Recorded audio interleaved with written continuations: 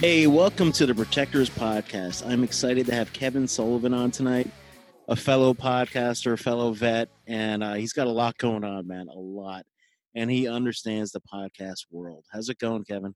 It's going great. When you say a lot, that's a vast understatement. It's kind of how we do it as veterans, right? if our mind isn't 1,000% occupied, then something's wrong, right? I tell you, man, it's like, I don't know what it is, but you have to have like 7 different things going on, like at least daily. Dude, I kick back on my couch on a Saturday for 5 minutes and I'm like, what's wrong? I need to do something. And I'm like walking around my house looking for things to do. It's a common thing. It's a common thing with veterans. It's just kind of why you hear the Vietnam era guys. A lot of them now. I work in medicine and for my real job, and a lot of them now are retired. Their kids are out of the house, and they find themselves revisiting stuff that they buried from years and years of just, like I said, 1,000% all the time, right? Yeah. And that's an important thing to address. It's important thing to address. You got to ask yourself why. Why am I doing this? Why am I going so fast and trying to fit in so much in such a minute period of time? I just started doing that. I really just started calming down a little bit. You know, before I was like writing, I'm doing this, I'm doing that, and I felt like a weird guilt if I sat and watched TV. Yep. And I'd have really bad guilt because I haven't played video games in years, and I just started playing Call of Duty, and I'm like, am I supposed to be playing video games right now? I'm like a 40-something-year-old guy, and I feel like this really weird guilt of just taking a few minutes to chill. Yeah. It's. I think it is the nature of our business that we used to be, and a lot of us used to be in, some are still in, where you realize the fragility of life, and that when you've almost been snuffed out a few times, you say, you know what, I'm not going to put it on hold today. I'm going to try to get it done. Now, is that healthy? Probably not. I would say it's not. Currently, I don't know your background with this, but as a result of the podcast through Irreverent Warriors, revisiting a lot of stuff that I buried for years of being busy, I find myself in therapy. And oh yeah, absolutely. Is that a nightmare? And now that we're talking about that, it's like it's a weird secret to podcasting. It's like I'm in therapy sessions every time we talk. I get something out of it because post 9/11 and with the LEO world, I'll be the first to say I went to counseling here and there, and I always got something out of it. And now when I'm podcasting, every conversation I get something out of it, whether it's me venting or it's hearing someone else's stories. Yeah, it's the relating, I think, that affects me. Things that I've been out for, I guess, 12 years, and the things that I do secretly in my mind that my wife and kids and coworkers aren't aware of, to hear that other guys are doing that, and it's like, oh, this is normal. This is a normal thing to experience. These feelings are normal, and that's hard to swallow, especially, I mean, we come from a culture of bury it, press on, suck that stuff up and press on. And it's, yes. Yeah, it can get you. The other thing too, that I found, running a podcast is the stuff that you, like we talked about, that you buried, and it comes out and it makes you think of it when you're not prepared to think of it. So I'll be driving home and I'm like, all right, I'm going to do an interview with Jason tonight. We'll probably talk about this, probably talk about that. Oh, and then you start going down that rabbit hole, and then next thing you know, you're in a full-blown panic attack, sweat pouring, and you're like, oh, how did this happen? Yeah, I'm like, That's from personal experience. no, it's the truth because there are some times where I'll overbook a podcast, so I'll have 2 in one night, and then after the first one, I'm just so exhausted, like, mentally, and it's a very and listen to the conversation. We're just having a conversation, Hmm. but I just get exhausted, and I'm like, "Man, I wanna put my whole effort into podcasting and having this good chat with someone and learning about them, and have an audience listen in, but man, it's just exhausting, like, mentally, Hmm. but I Hmm. want that good conversation." Yeah, and it's important.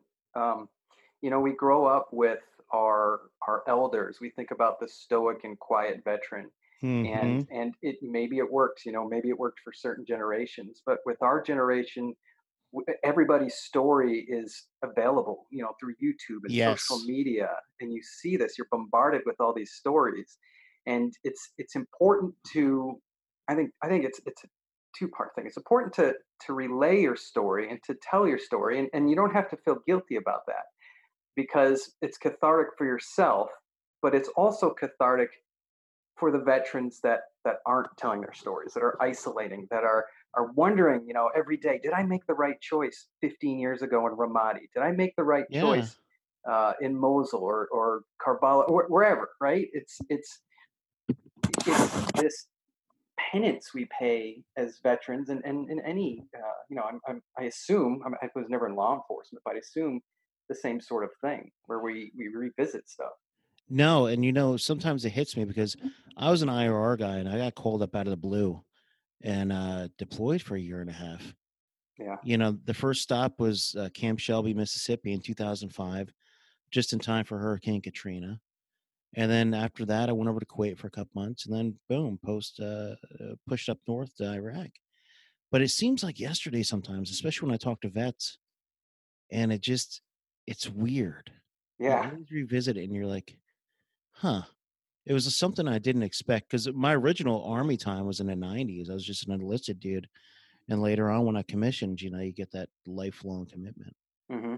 And Yep. going from pre 9/11 to post 9/11, it's different because I remember like the vets that were in my we had a lot of Desert Storm vets. You could rarely run into any Vietnam era guys still in service in the '90s. But yeah, it was like this silent. Nobody ever really talked about anything, and Yeah. now you're just bombarded with social media and everything else, which I like, and I think it's great to have that outlet. But man, I think we need to because we only have such a small. I want to say the number that's being thrown around is 0.45 to 0.5% of the population served after 9/11.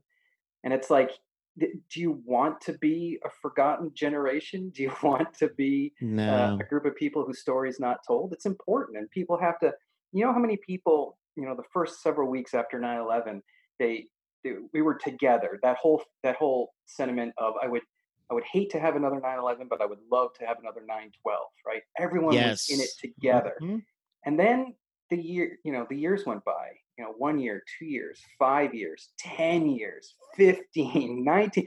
There's people that haven't thought about Iraq and Afghanistan in probably 10 years. Maybe they saw it on the news. They don't think about it. mhm, But I know lots of brothers and sisters that every single day it's part of who they are. They yeah, think about it. absolutely. So yeah, we need to share because I think it helps the public understand us and our quirks. And well, the thing is, and you talk about the quirks, is I actually subscribe to Vet TV because you're a big part of that, and I'm like, Hmm. I just just this past week, I'm like, because I do a lot of YouTube, like watch YouTube more than anything now, probably, Hmm.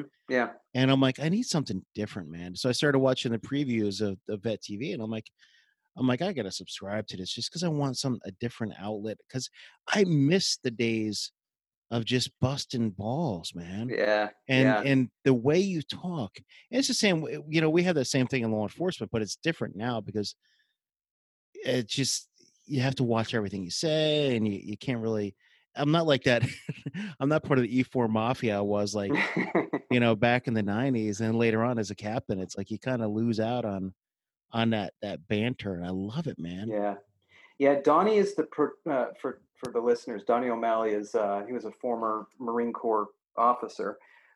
He is the prototypical the guy who says it when everyone's thinking it, and I think that's what vet TV is. You know, it's everything that we would love to say again as veterans, even as active duty guys. But I don't know if you, in your experiences, if you've ever busted a joke on something that every civilian in the room, Oh, absolutely. yeah, and you look around, you're like, oh, I'm the psychopath here, and Oh, absolutely. that leads to that form, you know, the former thing I talked about, isolation. You know, when you don't feel Yep. at home around people, yeah, you isolate. So he put together basically a Netflix for veterans, and civilians, I suppose, could watch it. I don't know if they would I don't understand it. think they would understand it, but Yeah, they don't need to. And like, there are enough veterans, I believe, to support it. And I'll be glad to post links to it and everything else because I'm a big fan now. And you yeah. know, one thing I've learned about the community is like it seemed like around 2000 when social media first started going nuts, you started getting a lot of the disgruntled veterans out there. Hmm. And you get the rants and the rants and the rants, and then hey, you know what? You owe me this. But Yeah. it seems like the past couple years maybe, there's a lot more of camaraderie, so Hmm. there's enough to go around because like you said, there's only like a very minuscule percentage of actual post 9/11 veterans Hmm. that Yeah. yeah, man. Well, what I was going to say is we're also you're getting a lot of guys who are retired, who have there's this weird 12-year itch where most people I talk to who did more than one enlistment or stayed in for it's always around that we'll call it like 8 to 12 years, and most of those guys are out now and they're civilians and they're looking Mhm. around, and I say guys, I mean girl, I mean you know everyone. Yeah. Um, they're looking around, they're saying where's my people? Um, back to Donnie's prototypical guy there. So him and his buddy, and I'm going to butcher the story because I'm not a. I've only heard it in passing, but he and his buddy were sitting on a beach, I guess, over in California, and the idea came to go on a hike together with nothing but veterans and embrace the uniqueness of each veteran and kind of allow us to take off our armor that we wear every day in the civilian world and and kind of just go out on a hike on a silkies hike and I again I don't remember what year that was or whatever, but that spawned Irreverent Warriors, his nonprofit. So the idea of Irreverent Warriors is all across the country. You can actually look on irreverentwarriors.com. All across the country, almost once every week. I mean, they're increasing in numbers every time I look. A group of veterans get together. We wear our silkies. We carry 22 kilos, not required, 22 kilos of kit to represent obviously the 22 brothers and sisters that take their lives each year for 22 kilometers. And the I can't begin to tell you the I've already used the word catharsis. I don't want to use it again, but the catharsis, the the lifting of your spirit, the healing that happens on one of those hikes. Jason. I it's unbelievable, and it just when you go home and you go back into your real world, it's almost like Fight Club. Remember, I don't know if you ever Mm. saw the movie Oh, where they come on. kind of Have yeah I ever seen where they run into each other at the cafe and they kind of give each other a wink because they know they're both part of Fight Club, but no one else knows. That's kind of how you feel when you leave. I'm sold on it because you know I've been following. I just started looking at the Silkies hikes, and I'm like, they just had one here in DC, and I'm like, man, I should have went to that. Oh yeah, I was at that Uh, one. It was fantastic. yeah, Yeah, it's I'm definitely going to the next one. and the other thing too is going back to what you were talking about, veterans that like to complain and go on rants. That's fine, all right. Make your complaints, go on your rants, but come up with an answer, right? Irreverent Warriors is one answer. It's saying, okay, if veteran mental health is the biggest issue right now and isolation is causing suicide, and then what's your answer to it? And this is just one of those, and it's out, it's way outside the box. Um, but it's also something that our generation is embracing. You know, the and I don't want to, and it sounds like when I say this that I might be talking bad about other organizations. I'm not, but our generation isn't into, you know, hanging out uh, at a hall somewhere and you know, spending your nights that way. Our generation is more about getting out and experiencing, and yeah, it works. It works really well.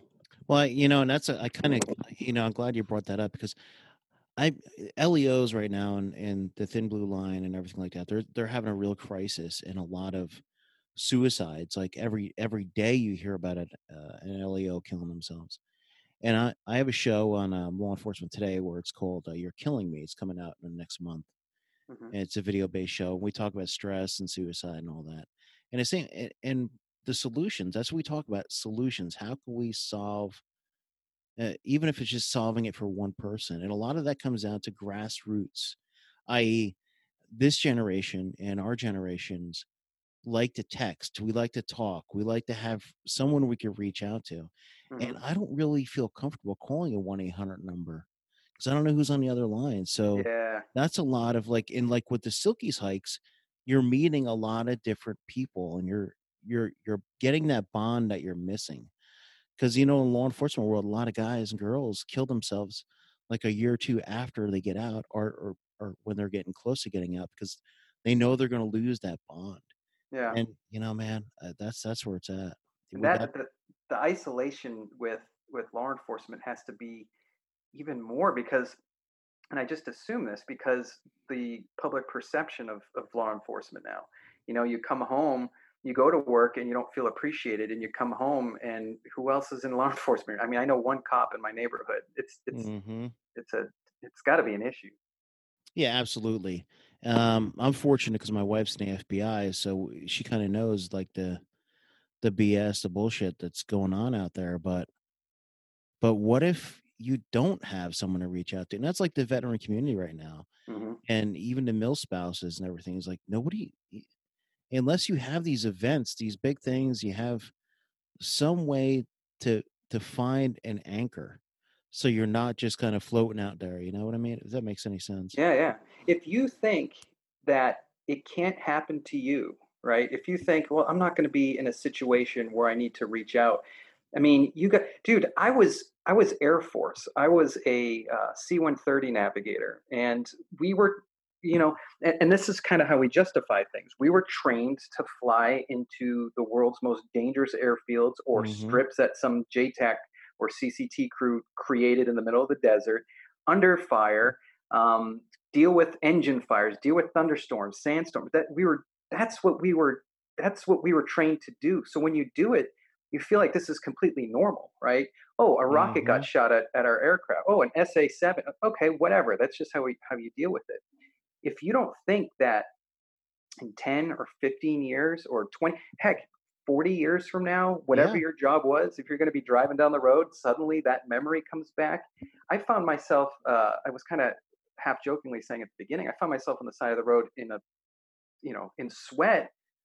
No, I had no idea where to go. I couldn't go to work because I knew no one there would understand what was going on. Yeah. I couldn't go home because I have two young kids and a wife, and she doesn't know what's going on. I looked at my phone. I didn't know who to call. I ended up texting with one of those veteran crisis lines to find out, you know, what do I do? And you're right. I didn't call it because I didn't want to talk to some stranger. Mhm. I wasn't in danger of hurting myself, but I honestly I didn't know where to go. I didn't know what to do. Luckily, I had some friends though. I had a good friend that's a Marine, and I called him up, and he kind of Well, talked me down. you bring up a good point. It's because like, it hits you out of the blue, and I always call it like the 24 to 48 hours of this weird dark cloud that comes over me. It feels like there's a sponge in my head, and I just get really just beat up down. Mm, And it's like if I don't text someone, if I don't call anybody, if I don't have anybody to reach out to, it gets really, really intense. And that's the thing. It's like that's why I call it the grassroots. Always have someone where you could reach out to, like in those times, like like you at the side of the road. Um, And that's kind of the things we need to have out there. It's almost, and the whole buddy system thing is really cool. I love it, but it's just got to be you have to make sure it's someone you can rely on. Yeah. Yeah, and it's I guess I can answer the question myself, but I was going to say it's surprising to me that folks, don't have something set up, where they can go for help or whatever. But then again, I didn't, right? No. I didn't identify that this could be an issue. I mean, uh, I started having panic attacks. Gosh, 15 years ago. I had one while I was flying. Oh man. And I'm like, where did this come from? Well, there's some debate over, because I don't remember anything, but I was on the bottom of the flight deck on a C-130. It was about an 8-foot drop, maybe 6-foot drop from the flight deck down to the cargo compartment. Um, and at the time, they think maybe I had, during an evasive maneuver, I kind of went flying. Navigators stand up during the flight. I went flying Mhm. and maybe hit my head on the wall and fell down. But I don't know. Um, but yeah, I forgot what we were getting at there. The whole idea that, oh yeah, yeah, yeah. So I knew this stuff was possible. I knew that dealing with post traumatic stress, or that buildup of stress, can lead to shitty situations. Again, though, I mean, I think it goes back to our culture. I can handle it. Yeah, you know, exactly. This stoic warrior who handles everything. sure, yeah, yeah. But we have outlets now, and that's what I like about this whole community we got going on. About, and that's what I love about podcasting. That's what I love about social media is now. Uh, I'm talking to you. You're talking to me. I'm talking to like 50 to other different people that are like really cool. That it just builds a good network of like-minded individuals. Jason, sorry, it just cut off for a quick second, but I heard a little bit of that last thing you said. Okay. Yeah, and that's the thing I love about podcasting. Now we got cut off there for a second, but the thing I love about podcasting is that we have this network now. We have different people, different outlets, whether it be social media or through the voice. It's really cool, man. Oh, it's so cool. I mean, if you're not excited about the fact that you can take a piece of plastic just slightly bigger than your wallet, not even in some cases, and communicate across the entire world in an interview based, or whatever, whatever your Yeah. shtick is. I mean, it's incredible. 20 years ago, not even 10 years ago, we didn't have this outlet. No. And And that's what I'm looking forward to the next phase, which is going to be video for yeah, me, which is a big thing. yeah, But yeah. I get a lot of people that say, I've been thinking about starting a podcast, but there's too many out there. And it's like, no, stop. no, First off, the beauty of podcasting is, let's say you start, and for your first year, you get 25 downloads an episode. Picture, what was the last time you were in a room where you had a conversation with 25 people that are actively engaged and listening to you? Those are 25 people that otherwise hmm wouldn't have this conversation. And that's where you have to start. And then you can't. The other thing too is, I've run other podcasts before this. It's so easy to kind of get yourself wrapped up in, all the minutia, and then you end up kind of losing interest. It's a very easy area to fall flat on your face. But if you persevere, if you push through it, you make mistakes and laugh at them, yeah, of and course. work through it, man. And again, and it doesn't matter how many people listen. You're gonna reach people, and it's such a cool technology. Well, the other thing cool is you get a lot of content too, and that's what I tell people. I'm like, just if you're going to do a podcast, do it because I bet you Rogan and Jocko and everybody else with the big podcast didn't start out with Joe's on like something like 13, 1400 episodes now. Yeah, yeah. Who listened to his first few ones? I mean, he had a fan base, but Oh yeah, he yeah. used to bring a microphone into the green room. I think at the Comedy Cellar, and they would just basically film each other hanging out prior to going on stage, and that's where it all began. And yeah, you never know where it's going to go, where it's going to. And again, you have to look at it in, what are your motivations? If you want to be the next, I will just use Joe. If you want to be the next Joe Rogan, I mean, you're going to be up for a lot of disappointments. Your Hmm. motivations have to be pure. Can you make a career out of it? Maybe. I mean, that's a possibility. but your motivations have to be, what I mean by pure is you want to spread a message. The message is spreadable, right? You want to reach people, and you want to put in the time without seeing a lot come back at first. I ran another podcast for 5 years, and it took me, I want to say, four till I reached 10,000 downloads an episode, and that was shocking to me that I could actually reach that many people. It was pretty cool. Yeah, I love the podcasting, man, and I'm looking forward to, listening to yours, following your journey. I hate saying that word journey. Following your path. Yeah, yeah. But yeah, I'm glad we linked up, man. Now, is there anything, and that's why I try to keep mine 25, 35 minutes, and I always tell the audience that too, is like, you're driving in, you're taking a metro or everything. It's good for a quick listen to a Yeah, conversation. But absolutely. yeah, man, is Irreverent Warriors, Silky's Hikes, Vet TV. Yep, and the Um, 21 Gun podcast. That's yes, that's what we're gonna say right yeah, there. yeah, yeah. I started I quit my other podcast, and this would be a whole other episode, so I'll just give you the quick thing. I was like, I need to get involved with veterans, so I went up to Burbiz, give them a little plug, and Yeah, I think that's um, where we met there, right? yeah, we met Yeah.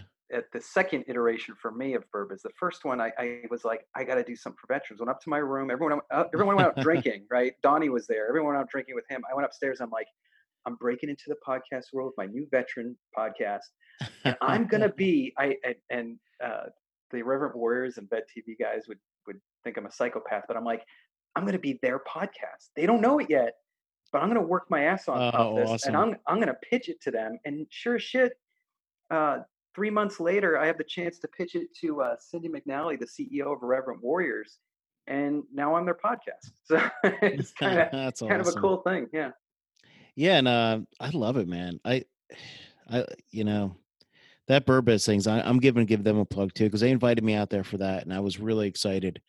And I'm looking forward to collaborating with them in the future too because we just see good events for people to get together and just chat, chill, and hmm just network, man. Network, network, network. yeah, yeah. It's a little mafia, a little underground mafia, this It veteran is, networking man. thing. I like that Fight Club analogy. I'm gonna Yeah, think about that one. yeah, yeah, yeah. Awesome. Well, brother, I really appreciate you coming on. Yeah, thanks for having me on. I like to talk, as you can tell. Well, welcome to the world of podcasting, That's right. right? That's right. Thanks a lot, brother. All right.